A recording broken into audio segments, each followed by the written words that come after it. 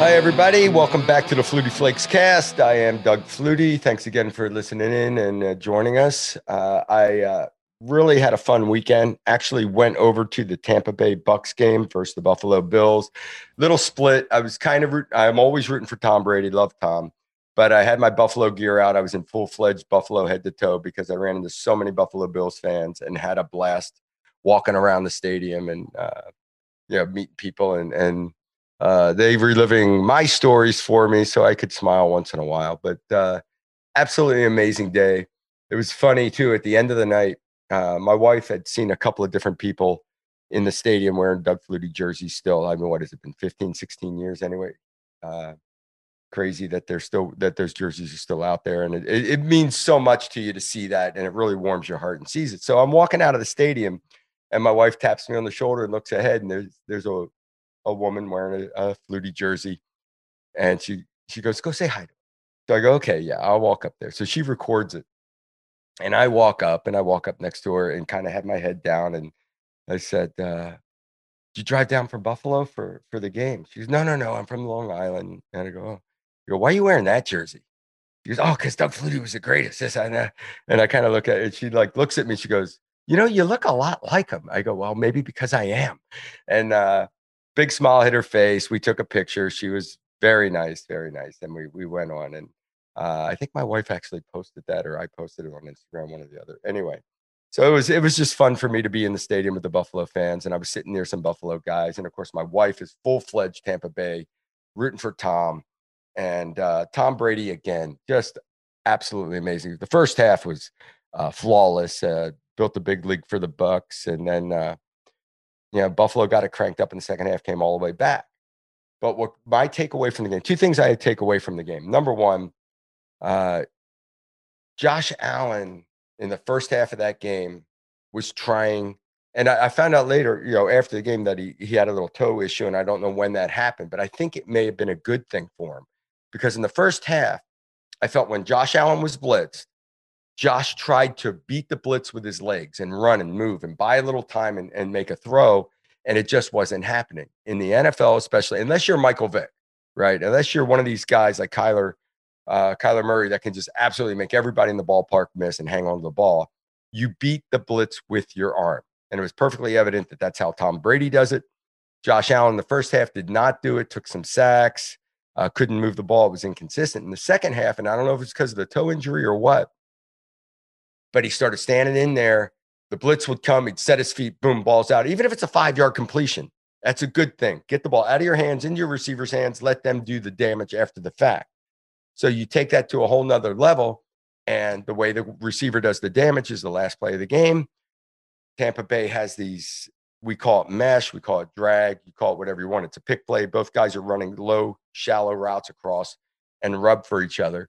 And it looked like Tom wanted to go to his left. And the other thing about Tom is he looks so comfortable in the pocket. His feet, his demeanor, he's relaxed, his feet are still. And he just slid a little to the left. He wanted to get the guy coming from right to left, which I believe was Evans. And the middle linebacker's a free player in the middle. So he starts drifting to the left with Tom. The drag on the left side was not there. Tom just sets his feet calmly, turns back, and coming out the back door to the right, the drag going out to the right, hits it, puts it out in front, takes off on a 58-yard touchdown, game over, done. And it's a 5-yard throw. And as long as it's first man coverage and when it's first blitz and you get the ball out and get it in your receiver's hands, you don't have to throw the 60-yard post route. Hang on to the ball for 5 seconds and throw it as far as you can when it's one-on-one. When it's one-on-one, all you need is one step on a defender. And he hits the underneath route out the back door, touchdown, game over in overtime, and the Bucks win. Along those lines, Tom Brady now has 36 touchdown passes. He leads the NFL in passing yards with over 4,100. He's in the front. He's the front runner and the odds-on favorite by Vegas for winning the MVP at 44 years old. It's absolutely amazing to watch. There were moments. I mean, the first play of the game, there was a bad snap. It was off to Tom's right. Ball's on the ground. And Tom, to me, when you step out on the field at the very beginning, you're not always 100% loose. And it almost looked like Tom wasn't loose yet the way he went over. He did get on the ball, fell on it, and recovered it. But it took him a little while to get the body loose and ready to roll. But then they go down the field and score. So I marvel at some of the things he does. There was a touch pass.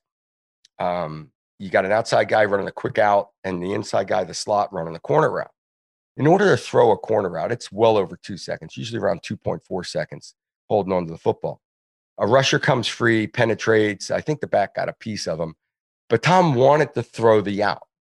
And I could see in his body language, it was man to man. He's going to hit the quick out, and the out route's getting jumped. So Tom hangs onto it for a fraction of a second, and the corner route is nowhere near ready. It's still developing. He's going to take a step in, make a move on it, and Tom had to put the ball up. So he fades away a step, lobs it with a lot of touch, lays it out there. Corner route goes down, makes the move, goes out. Guy runs the ball down, catches it down to the 3-yard line. It actually set up a field goal. They didn't get it in the end zone on that drive, but it just showed unbelievable anticipation. Absolutely amazing feel and anticipation, first blitz, first man coverage. And then the second pass that just absolutely amazed me was an early touchdown pass to Michael Evans. He threw a corner route, and it was zone coverage. The short defenders were up. They covered the short part of the route. The only throw Tom had was going to be the corner route to the back of the end zone. He runs up at the safety and breaks towards the corner. As this happens, the safety feels what's going on and runs with it and undercuts it. And as soon as he started to undercut it, Tom was throwing the ball. And Tom threw it on a line. And I'm thinking, this is picked off. This is the safety played it perfectly. He's going to undercut this ball. It's picked off. Well, Tom felt that at the last instant, threw the line drive throw, but threw it up high. Threw it high over the safety's head as the safety undercut Mike Evans. Mike Evans, being as tall as he is and lanky, goes up high, catches it in his fingertips, brings it down for a touchdown, and they make it look easy. It's a ball that the majority of quarterbacks in the NFL would have thrown and had it picked off. Tom had a feel for it right at the last instant, puts it up high. It's a touchdown. He walks off the field like, no big deal. Those things absolutely amaze me. That's why Tom is the MVP of the league as of now and looks like he's going to win it this year and run out. Well, it is Heisman week. Bryce Young comes away with the Heisman Trophy. Another Alabama quarterback, another Alabama kid. Just the job Nick Saban is doing is amazing. He's just changing parts. One guy in, one guy out, next guy up, and it's amazing. The thing that amazed me more than anything in the world was as a sophomore, the maturity level of Bryce Young. It just to step into the situation he does at Alabama, step on the field and start winning right away and just do what is expected is absolutely amazing to me. He had an unbelievable year, had his big moments at the end of the year, the Auburn game down the wire, the SEC championship game against Georgia, shining moments, walked away with the Heisman. And, he was so humble when he stepped up there and talked. And I know it's my freshman and sophomore year. I was just an athletic kid playing. I was quiet. I was afraid to talk to my coaches. I was afraid to ask questions. I didn't handle the media well. It took me a few years to get comfortable doing all that. These kids today and what they're exposed to, and maybe because of social media through their high school years and forward, they've been more and more careful about the things they have to say publicly, and they're more aware. But hat off to them for just handling themselves so well. I've had an opportunity on a couple other podcasts to talk about my Heisman experience, and I did just kind of realize that I had never talked about it on ours. And it was absolutely amazing. And I was so thankful that it was my senior year that it happened because I was much more mature. I did come in third my junior year, so I got a taste in New York and then came back my senior year and won it. But the day of was absolutely amazing. The Miami game was the week before. I was the dead front runner. There's no doubt about it in everybody's mind that I was going to win the Heisman, except for in mine, of course. And we played Holy Cross that day, and I'm thinking about 1,000 different things. I had a very mediocre game that day against Holy Cross. We do blow them out 45-10 to open it up in the second half, all that. But after the game, my wife, who was my girlfriend at the time, for whatever reason, she knows better than this, came down on the field, wanted to say hi after the game. Doing a live interview on the field with Kirk Dowdy. They went to a commercial break before doing the interview, so the field got flooded. It was a total zoo on the field. And she gets lost in the shuffle. I hear her voice. She yells, Doug. Now there's 1,000 people yelling Doug, but you know her voice. When she says it, you jump, right? So I heard the voice, turned, I go to grab her. She gets knocked over, dropped her purse, purse all over the ground in the middle of the field of thousands of people scrambling around. Anyway, we get to the locker room. I go into some quick post-game interviews. But my family, my girlfriend and I, who is my wife. So I'm just going to call her my wife from now on. So we go on and we jump in a van, head to a local airport. We head to a local airport where there's a private plane waiting. We jump. Now, I've never ridden on a private jet. We go to take off, and they poured drinks and all this stuff on the. My dad got a whole tray full of drinks dumped on his lap as we take off. We land at Teterboro over in Jersey. Get off the plane. They have a helicopter waiting to fly me over to the city, but there's only 2 seats available. So I kind of ticked my parents off a little bit by picking my girlfriend at the time, my wife, and we jump in and head over. They jump in a limo and they're heading over to New York City. We get to the city and we had a little bit of extra time. We had about an hour before the show starts. So the pilot says, "Would you like a tour of the city?" And I'm like, "That would be awesome." And so they got permission from the tower. We do a little wheel around Manhattan, Statue of Liberty, Twin Tower, you name it. We saw everything. And just a really, really cool experience for a 20-year-old kid who's done nothing. I was 22 at the time. I guess I'd already turned 22, but I'd done nothing in my life. This was the coolest thing I've ever done in my life. This was absolutely ridiculous. We land across the street from the downtown athletic club at a heliport, and they've got a limo waiting there. My wife and I jump into the limo and we go like 50 feet across the street to the downtown athletic club. Apparently it's too difficult to walk. So we go in, we go up to a room. They've got it catered. They've got some food for us. And maybe a half hour to kill there. My wife looks at me, you think they would have gone through all this if you didn't win? So that I'm starting to get a little confident then, but still that moment before the announcement, a lot of anticipation, uncertainty. Actually, I become such the front runner by that time that I was formulating the thoughts in my head. What do I say if I don't win? And that became the fear. But I did win, and it was a blast. It was so much fun. The guys that were there with me were Bernie Kosar and Keith Byers from Ohio State. Had a blast of a weekend. Really cool night because after the announcement, we got back on the private plane.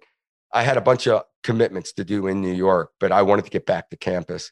And I actually got back to campus that night with the Heisman and spent some time with the guys. And just the coolest part of the whole night was being back with my teammates on campus at Boston College. Coming up today, I have Luke Kuechly as my guest, a Boston College guy, speaking of BC. Linebacker, 7-time Pro Bowler, won every award possible out there. Rookie of the Year, defensive MVP in his first 2 years. It was just amazing to watch his 8-year career. Coming up, Luke Kuechly. Hey everyone, Lindsay Rhodes here, and if you love football, you're going to love my podcast, The NFL Roadshow. With episodes Monday, Wednesday, and Friday, we cover every NFL angle and talk to guests from across the NFL world, Hall of Famers, analytics nerds, and I say that lovingly as someone who wants to be an analytics nerd very badly, fantasy football experts, all of it. They're discussions you're not going to find anywhere else. So please, subscribe today wherever you stream your podcasts or listen on the SXM app, included with most subscriptions.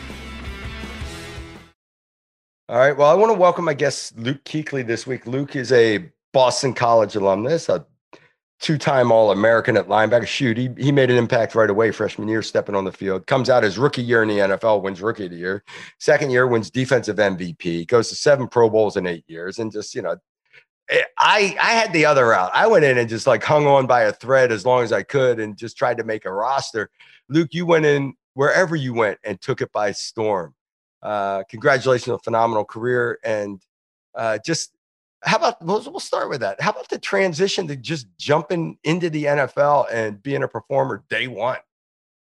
I tell you what, you learn a lot early in the NFL, and you better figure it out quickly because all these guys are good. Everybody's big, everybody's strong.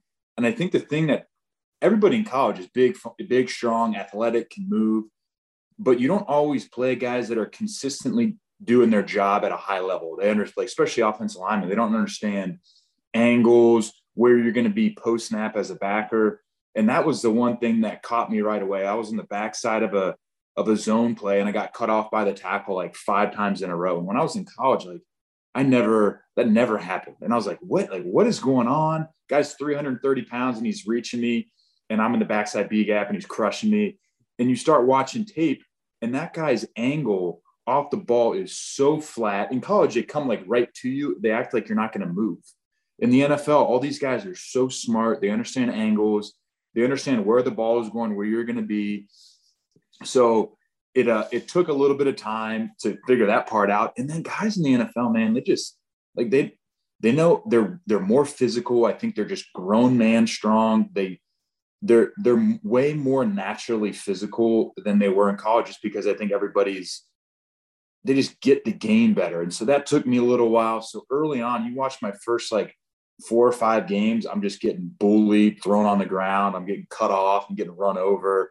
And luckily they gave me a little bit of a string to figure things out a little bit. But I remember that first game we played Tampa, and I had some learning lessons in there that weren't so fun. But, you either you learn from them or you don't. And fortunately for me, Coach Rivera and all the guys helped me a lot my first year, and even into my second and third year, figured things out. But there's a lot of those, hey, you're in the NFL now, the stuff that used to work doesn't work anymore. So it was a learning process. Well, if you say 4 or 5 games, and it's like it took 4 or 5 years for most guys to get comfortable. Let's go back. How'd you end up? Like, we end up getting this kid. Okay. I tell this story all the time. Your first game, you're playing, and I'm flipping through. I'm with my daughter. She's about your age. And we're flipping through, and she's like looking at the guys, like who's prospective boyfriend thing here, right? Like looking at the guys, who's the next? And I go, well, not this guy, right? And I point right to Luke Kuechly with the nerdy glasses and the high school picture. I go, who is this guy? This guy's a football player. Was that your senior picture? What was that? Yeah. So I went to a Catholic all boys school. It was a Jesuit school, which lent itself to BC, obviously. But we had a weird uniform, so I wore khaki pants with a belt, collared shirt tucked in. I had like a afro. I wore glasses, and I carried a huge lunchbox around. My mom would make us the best lunches every day, all my brothers and I, and it was just packed, like, because you had to put weight on, you had to keep weight on. So it was like my mom would like make like a 5-course meal for lunch. So you carry around like this huge lunchbox. I had all my books, and they're like, hey, Luke's in chemistry class. Wait till he gets done with class and you can talk to him. And all these coaches were like, this guy is a nerd. This guy's a nerd. And then I got to BC and it just, things worked out. But I would definitely, these coaches came in, and if I was a coach and I recruited me, I'm like, this guy's a nerd. We don't need him. He looks like a nerd, but he doesn't do very well in school. He's like the worst kind of a looking nerd. So how'd you end up at BC? How'd that all? Yeah. So for Tom O'Brien was at BC. He was a St. X guy, and then he was just pulling guys out of St. X to go play at BC. So he was there, and then when OB went down to NC State, it continued pulling guys. So when I was being recruited, Nick Larkin was there. He was like the monster at St. X that we all watched growing up. And then Alex Albright followed Nick, and I was a freshman when Alex was a senior at St. X, and Alex was like the man. And then when I was being recruited, when you're being recruited, you get recruited by the coaches, and you can talk to, players on the team, and, you get a good feel for them, but you don't really feel like any of them right away. But at BC, I was able to talk to Alex, and he knew where I was from. He knew the football program I came from. My parents knew his parents. He was about as helpful as he could have been when I was being recruited. Plus, academically, BC is fantastic. That was a school that I wouldn't have been able to get into without football. So that was another win. Matt was there, and they were playing really good football. So it really just kind of fell into place. Academics are great. I loved that it was right outside of Boston. It's a Jesuit school like my high school. And then Alex was there, and he was such a good resource when I was at school. How I remember walking in as a freshman at BC, and I was talking this story about Heisman winners and these kids that are winning as sophomores, freshmen, and how mature they are. I was number one, I was an undersized guy that really didn't belong in a Division I school, according to everyone that recruited me. So I just was excited to be there, but scared stiff of getting, of what the surroundings and the whole thing. How were you able to step in as a freshman and perform right away? What was that transition there like? think I had a really good I had a really good group of guys that I came in with.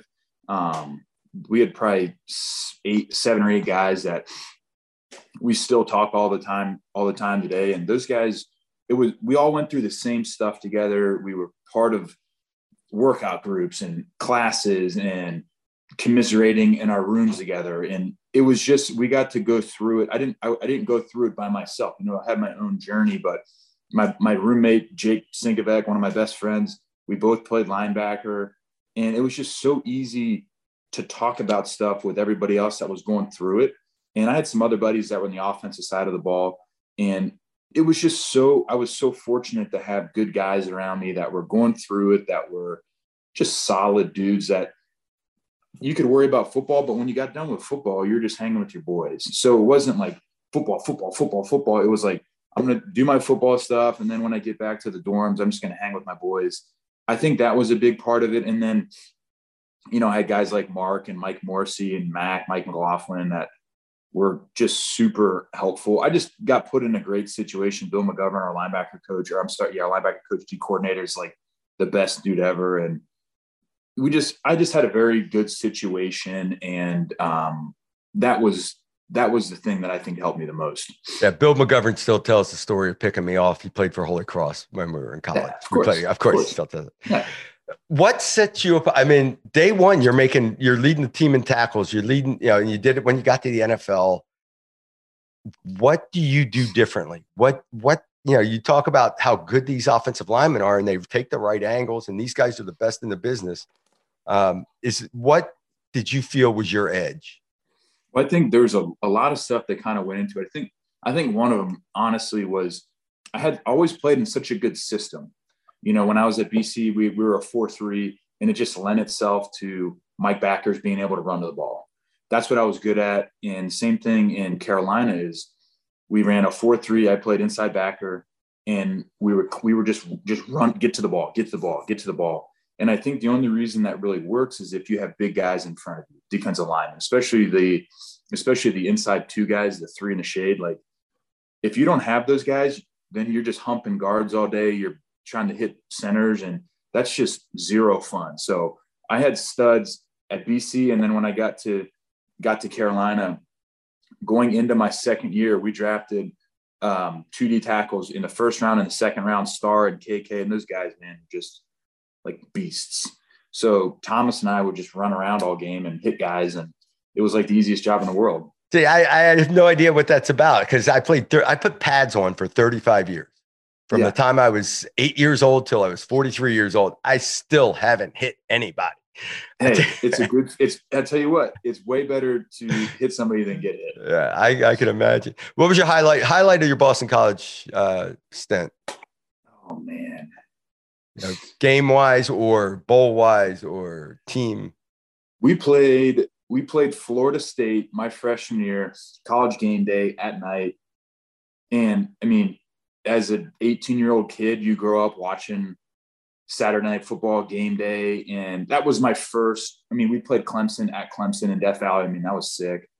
But we played Florida State at home at Alumni. The crowd was bumping. That was sick. That was super fun for me. It was just kind of like this, we're playing college football now, and that to me was one of my first memories of college football. Is awesome. Yeah. Big time experience. And yeah. I was fortunate. We played at Clemson. We were 1-0-1 against Clemson and 2-0 against Alabama. There you go. So it was like, these were the game at Alabama for me. Going into that atmosphere was just absolutely nuts, crazy. Moving on to the NFL. How about your highlight experience there? That 2015 season we were 15-1, went to the Super Bowl. We had 2 home playoff games. I mean, that was awesome. We didn't lose a game until Christmas. The stadium was bumping. The city was awesome. The 2 playoff games we played were just so fun, so much energy. The guys that were on that team were awesome. Tons of like really fun. We played on Thanksgiving down in Dallas against the Cowboys. Just how it is. You get a good group of guys that are winning games. Every day is awesome. We had each day was different. Monday, we were always off because we won, but everybody would come in. Tuesday, Thomas would bring in Bojangles every day, every week out of the year. So like you go in on Tuesday, you get Bojangles. Wednesday, what was Wednesday? Wednesday was kind of it's your work day. That was kind of a grinder day. But Thursday, Cam would always order tons of tacos for the quarterback room. And it was like, he ordered way too much on purpose. So that way other people could come in. So after meetings in the afternoon, if you wanted like an afternoon snack, Cam had all kinds of tacos. And then he'd take the tacos that were left over and bring them down to the training room and like set it up really pretty. So it's like you started in the quarterback room and then you transitioned into the training room. And like, we're just always at the facility, always having a good time. And it was just awesome. Is it, and I fought with this a little bit, does winning breed guys getting along together, or is it because everybody's getting along game, there's this camaraderie and this common goal thing that happens that teams start to win? I mean, it's a big factor. I think it's the latter one where you said it's good dudes, right? Yeah. Because if you have good dudes and everybody gets along, you've got good camaraderie, then when you do lose, that's inevitable, right? Then everyone's going to be okay because everybody gets along, everybody works hard, everybody knows what they need to do to fix it. But if you just simply rely on winning and you don't have good dudes, eventually when you do lose that game, everybody's going to point fingers. Fair point. So I think winning perpetuates and makes everything better. But I think the best way to do it is to have a backbone of good dudes that understand that winning is a result of preparation, being around the right guys, having a good attitude. Because when you get to Sunday, it's all what you did leading up to it that matters. Not what you necessarily do on Sunday, but the prep and everything that goes into making sure you're ready for Sunday. Okay. I've had a bunch of the older guys on the show earlier during the off season and all that. And we get into this. Now you're so much younger that you're probably not going to have the best.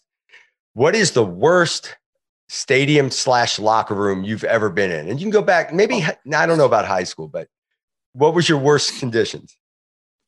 Worst conditions. You know what? New Orleans has a small locker room. It's small. It's cramped.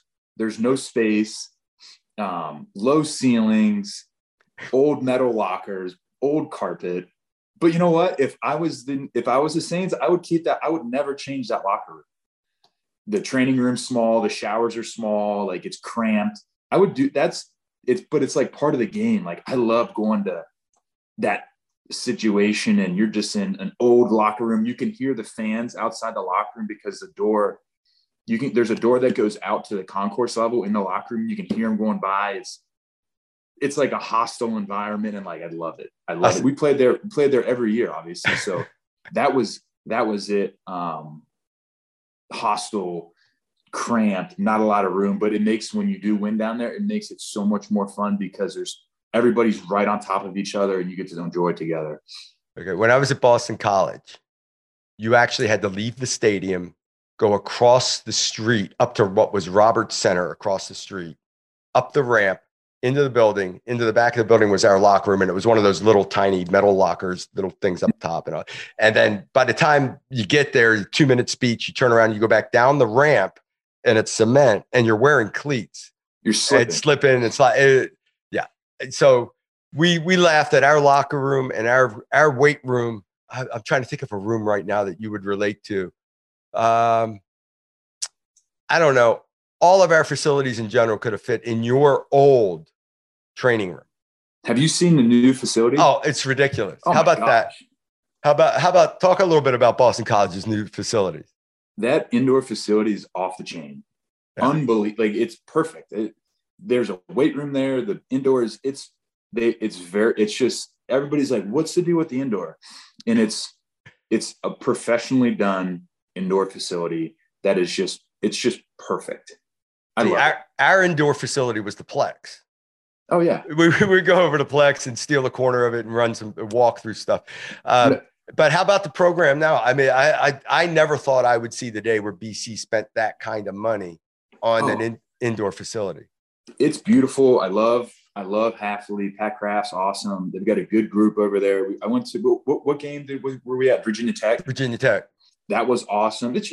It's fun to see them. It's fun to see them doing well. I'm really excited about Hafley. The facilities have improved immensely. They've got good dudes there. I'm excited for what they have moving forward. I just wish I could have enjoyed the Plex a little. You can look, like, there's windows everywhere. There's tons of natural light. You look right out into the res, into downtown Boston.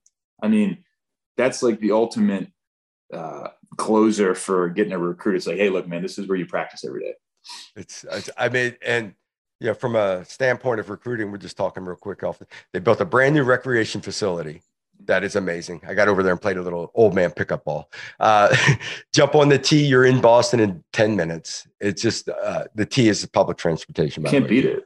It's really, I mean, I love the school, always have. And I agree with the Hafley thing. We re-signed him 5 years. It's really exciting. And then Jurkovec coming back for another year. Yeah, great. What is he, 34, 35 years old now? I think he's 33, I think. It's amazing because he had COVID years. What are you up to now? What's going on in your world? So I finished working with the team last year, right after kind of free agency time, kind of just hanging this year.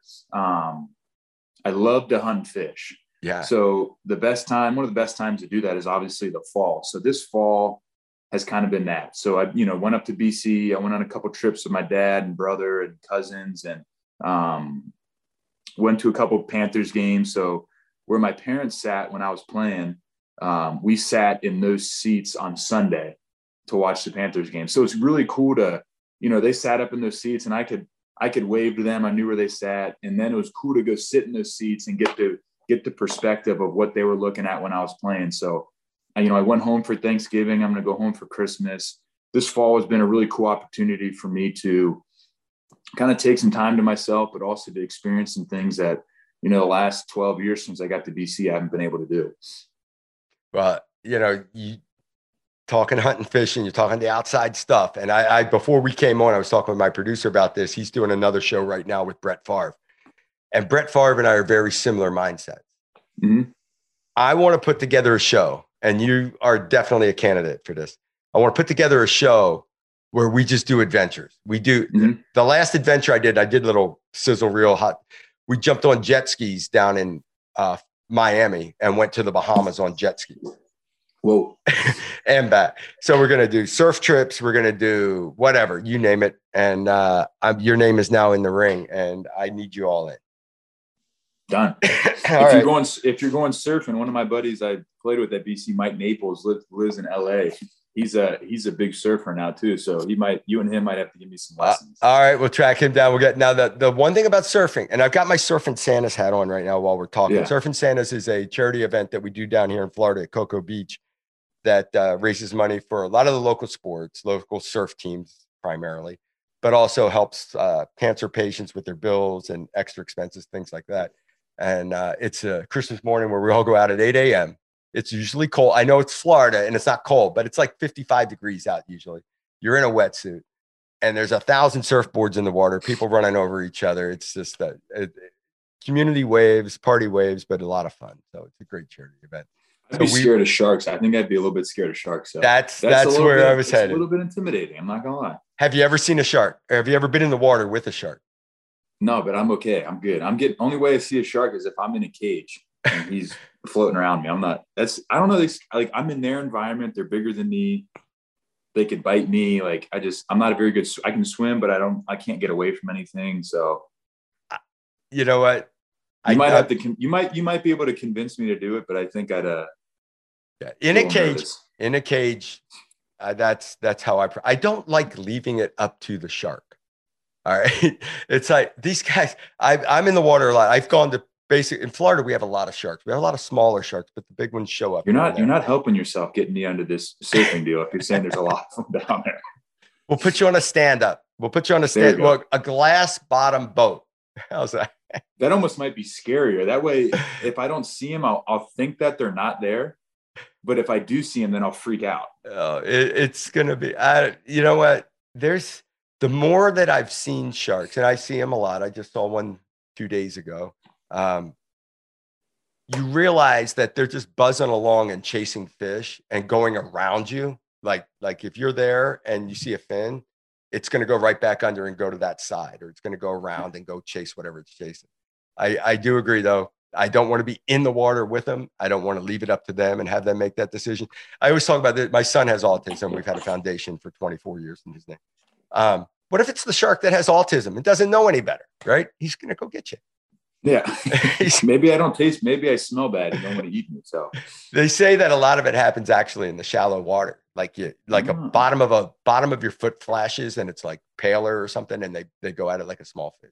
I'm going to get in a tanning bed though and make sure that I'm getting face layer. No jewelry, no cool colors. And they also say there's a fish called a lionfish. It's black and white striped that is poisonous to sharks.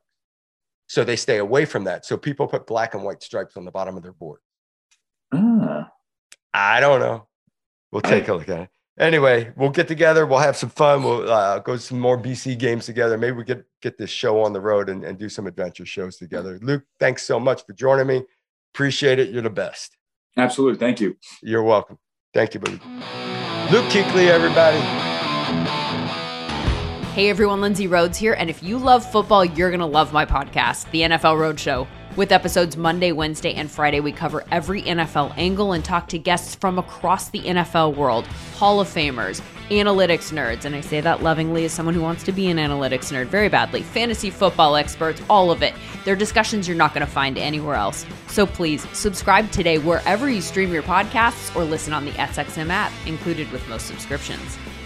So, Cliff, what do we have for Twitter questions today? What we got going on out there in Twitter world? All right, Doug. First one is, who was your favorite to win the NFL MVP? I went through that today, actually. So this is good timing. Right now, it's Tom Brady. Tom Brady, with a few weeks to go, is just head and shoulders. Aaron Rodgers is having an unbelievable year as well. And he's, the one thing about Aaron is if he's not on that team, they're 500 at best. And he just carries them to a whole new level. The difference is Tom's played every game. And right now, I would say he's the front runner for sure. In my mind, Tom Brady. Doug, next question. How are you able to complete passes sometimes when your feet were off the ground and higher than your head? Well, yeah. I think what we're talking about is a handful of jump passes. And that's one thing, being an athlete. And you see it in Patrick Mahomes. You see it in Kyler Murray. Guys that were baseball players. When we played, I was a middle infielder, played second base, played short. You threw from whatever position your feet were in at that moment. When the ball had to go, it had to go. So sometimes you're leaning off your right foot, so you throw it sidearm. Sometimes you're on your left foot, so it's natural. It could be a jump pass. You have this vision of Derek Jeter going to his backhanded short, jumping, and there's this moment at the top of the jump where you kind of snap your hips and your shoulder, and there's a fraction of a second there where everything comes to a pause, and you're loading up and you fire. I had two really, really nice jump passes that I remember. And one was against the Jets for a touchdown to Peerless Price when I was playing with Buffalo. And one was to David Boston. We were playing Minnesota in San Diego, and he's running the crossing route. And I was running the bootleg, and the guy's running right at me. And David had a step on the guy on a crosser, but if I just throw, he's going to bat it right back in my face. So as I got to my left foot, I jumped, turned the hips like a shortstop, and turned the body and threw it. And it's that's the difference between the athlete guys. I rave about Tom Brady. I rave about Aaron Rodgers might be. I don't think Tom has jump passes in him, especially at 44 now, but I wouldn't count him out from anything. But the guys like Kyler Murray, guys like Patrick Mahomes, guys that have played a lot of baseball, and Tom did play baseball. I think he was a catcher. It's a natural thing to throw the ball from any arm angle, from any position. And because of my size, it really helped. And it really became, because a lot of times I would have to take a couple of quick steps, even if I took a regular drop, to slide in an angle to get around the defensive end to throw the ball to the tight end position or hit a back or something like that. And, I never thought about it. I never thought of it as anything special. It was just something you did. And those are the athletic guys, and I keep going back to those two guys, Mahomes and Kyler Murray, that have the baseball backgrounds that can do all that. And, those are the things that kind of equal the playing field for the little guy. Here we go. All right. So Doug, here's the next one. This is actually more of a thank you. So here's a note. I have to say thank you for making 11-year-old me so happy in 1984. I wrote to you at Boston College and asked for a jersey. I didn't get a jersey, but I got a letter and an autographed picture. So thank you for making me the girl in school with the coolest picture in my locker. Very cool. That's, thank goodness it's someone I actually got back to. I did a really good job back then. And now I get lazy. Now I like let stuff pile up and then hit it once every 3 or 4 months and just get through stuff and get it out there. But it's really cool to hear. And you don't realize as a player, it doesn't, how special it is to some of these people, that they get. And I noticed it. I talked about in the monologue that I bumped into a Bills fan that was wearing my jersey, and I said hi. And you kind of it hits home how important some of this stuff is. And I think back to my days as a kid I lived in Florida as a little kid, and we'd go down to Vero Beach to Dodger Town, and I was a big Orioles fan. So when the Orioles would come over and play a spring training game, I'd go down there, and I had the opportunity to meet Brooks Robinson. And I tell that story all the time. I'm 59 years old. I still tell that story all the time. I got to meet Brooks Robinson. He signed a baseball for me, blah, blah, blah. Of course, I used the baseball the next day out in the street and have no idea where it is today, but or it got ruined, I'm sure. So that's really cool and nice to hear. And it's nice to be in a position where you can bring a little happiness to somebody or make their day. It just, you never saw. Yeah, it's one thing I say to the younger guys. You're going to, and something Brooks Robinson said to me when I met him and talked to him years later, during my playing days. He said, you're going to meet the same people on the way down as you did on the way up. So you better be nice to them.